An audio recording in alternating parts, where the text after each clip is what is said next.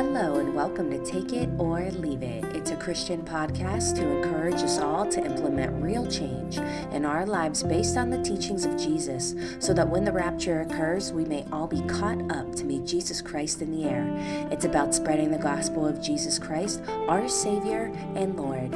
I'm your host, Maddison Santiago.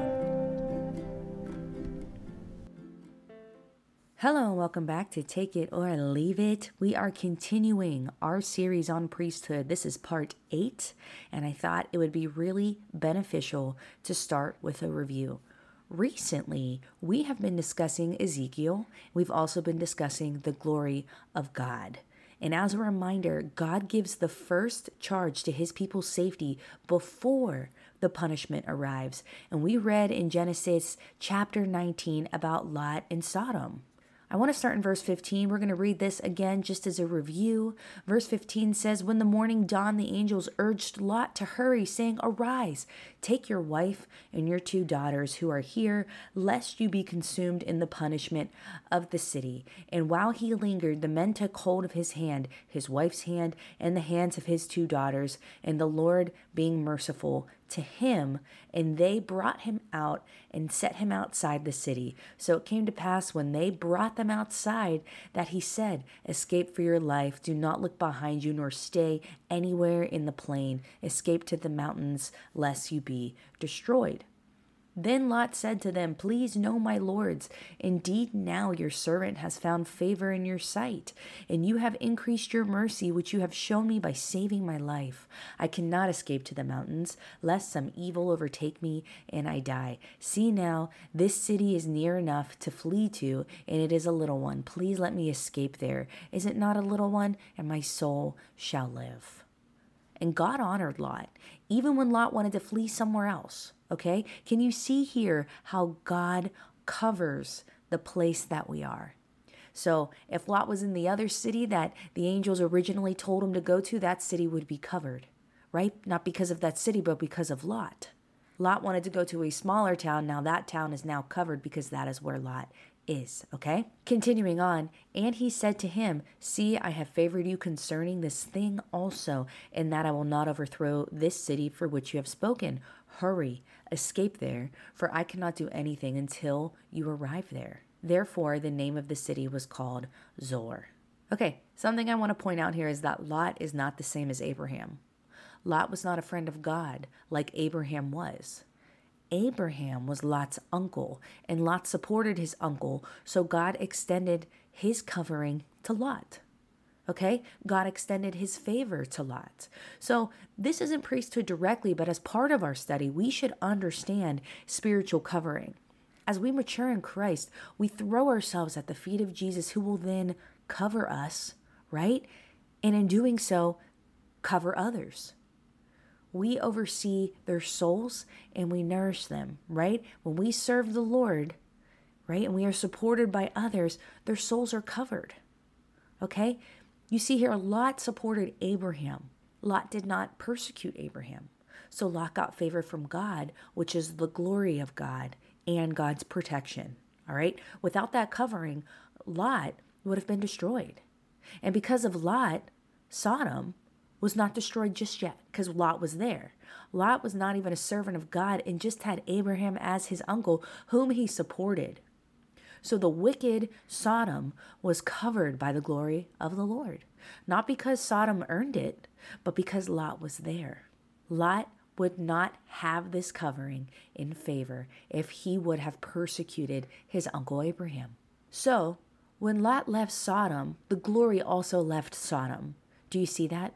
Lot was protecting Sodom by his presence because Lot was covered by the covering of Abraham, and Abraham was covered by God. So Lot was therefore covered by God. Specifically, Lot was covered through Abraham by God.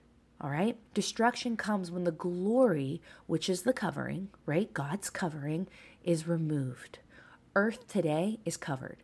And we discussed this in the last podcast, and I will stress it again, that some are with the Holy Spirit today because the Holy Spirit is present on earth, right? It's covering the earth, but few are indwelled by the Holy Spirit, meaning You aren't just with the Holy Spirit, but the Holy Spirit is in you, indwelling you.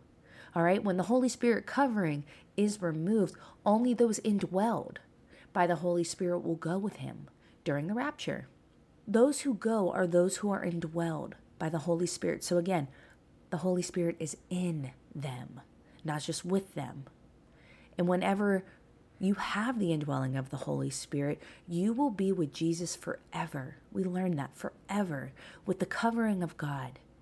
When we live this way and we have the covering of God, what shall we fear? If we know that God is with us and we put all of our confidence in him and we love him and we serve him and our lives are a living sacrifice to him, what shall we fear? Nothing. And even today, we can be better than Lot, meaning we can be more successful and have more money. But it's Lot who was covered by Abraham. And I say that just to explain that it doesn't matter if you're good and you have a lot of money and you have a lot of success. Maybe you're very intelligent. We need to understand that Lot was covered by Abraham because Lot supported the worker of God, the friend of God, did not persecute him. Therefore, he got covered. I say that to also stress that though it might look like you have a good life now, you might not have the covering. We can see in this passage that Lot complained and said, "Can't I just go here instead?" Did you see how he was negotiating with the angels? Did you pick up on that? His attitude. There was no urgency to move despite destruction coming. So Lot left Sodom. The glory left Sodom. Lot left before destruction comes. And God's possessions are marked. So he will take his possessions out of the place in which must be destroyed. Amen. I pray that your confidence builds in God and not yourself. You will not need to worry about anything. The Bible teaches us this. When God is on your side, you don't need to worry about anything. And God is on your side if the Holy Spirit is living inside of you. Why? When you honor God, he will protect you. We also learned that there are those marked, right? We read about the 7 men, 1 with the inkhorn, 6 with deadly weapons. This is in the vision that Ezekiel received. And we learn that those marked are God's possessions. He marked us to protect us from destruction. And in Ezekiel 9, people don't care to know this side of God. Why? In Ezekiel 9, God is ordering these men to put the people to death if they don't have the mark, ordering them to be utterly killed. Yes, God loves us, but loving and saving us is different. Okay? He loves the sinner, but he hates the sin. And John 3:16 is a warning of people perishing if they do not go through Jesus. So God loves all, but he does not save all. Okay? I'm going to say that again. God loves all, but he does not save all. People leave churches when they hear this about God. But it's the truth. These same people, they say, "What kind of God is this that you preach?" And to that I say, he is the maker of heaven and earth. What he says goes. He said this. He is God. And he said, people will perish. People will die. And Jesus is not bringing peace, but a sword. He comes to divide, not unite. Jesus said it. I didn't say that. Jesus said it. Today, many like to talk about God, but not Jesus. We need to talk about Jesus. Our prayers need to be filled with the name Jesus. We can't get to the Father except through Jesus. The power and the authority was given to Jesus. In the name of Jesus, we can heal others. We can cast out demons. It's Jesus, not the name of God. If you are in a situation where you need to cast out a demon and you say, "In the name of God," that demon will not move because the power and authority is in the name of Jesus. Jesus is the name above all names. Amen. Let's go back to Ezekiel chapter 9. I'm going to start in verse 5. And again, this should sound familiar, but we're just reviewing here. Verse 5 in Ezekiel chapter 9 says, "To others he said in my hearing, go after him through the city and kill. Do not let your eye spare, nor have any pity." So God gave these specific instructions. Do not let your eyes spare, meaning look at them, look around, make sure you Mark all the people who earned it. Don't offer pity on those who do not get the mark. Why even mention don't offer pity? It's because people are going to beg for their life. Verse 6, utterly slay old and young men, maidens, and little children and women, but do not come near anyone on whom is the mark, and begin at my sanctuary. So they began with the elders who were before the temple. So verse 6 says, do it utterly, meaning make sure they're dead.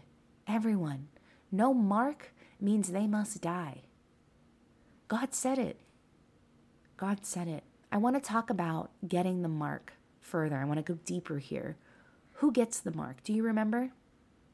It's those who were sighing and crying over the abominations in the world. Those are the ones getting the mark.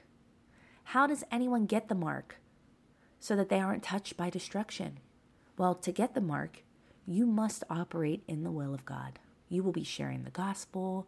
First of all, you will know what the will of God is. So that's a study we've had here. I encourage you to search for that and to revisit that, as well as open up your Bible and confirm it for yourselves, work it out for yourselves. When you operate in the will of God, your life will be a living sacrifice for God, meaning it will be pleasing to God based off His word, based off His commands. And in Psalms 105, verse 13, it says, when they went from one nation to another, from one kingdom to another people, they means those marked. When those marked went from one nation to another, from one kingdom to another people. Verse 14, He permitted no one to do them wrong. Yes, He rebuked kings for their sakes. Next in verse 15, God is going to say, don't touch my people. This is so clear. Verse 15 saying, do not touch my anointed ones and do my prophets no harm. So don't touch my anointed ones and prophets.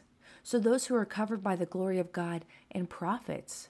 You see the privilege here? If you're covered, you will be united with God. While you're on this earth, you will serve Him, right? So how do you get the mark? How do you get covered? In verse 13, it says, when they went from one nation to another, from one kingdom to another people. This is talking about movement. Those anointed are moving and traveling. You see, missions aren't new today. It's not a new thing. They happened then too. And we're reading about them right now, going from one kingdom to another people, moving. People become untouchable when they touch nothing but the matters of God. Touching nothing in the world but just the matters of God.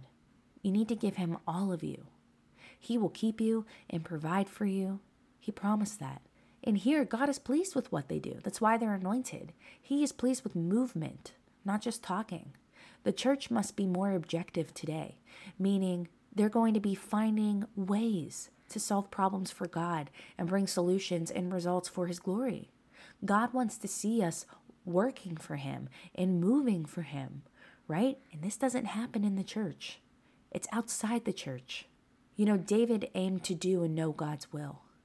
And we seek for His will so that we will know what to do, right? David was after the heart of God. And those who spoke evil of David and sought to harm David, they were punished by God. You can read more about that on your own. And even Moses was anointed. Moses had a sister who dishonored him, so God sent trouble to her. And in Hebrews, Miriam and Aaron, they spoke out against Moses, and they did not even seek to harm him. But based on their words and their hearts, they were dealt with. Today, churches aren't anointed. And pastors work for the church, and then they're dictated by the church people. The church has left the sanctity and holiness today. So, we're going to read really quickly in Numbers chapter 12 about Miriam and Aaron. Because Miriam and Aaron were trying to dictate their next steps. They spoke against Moses.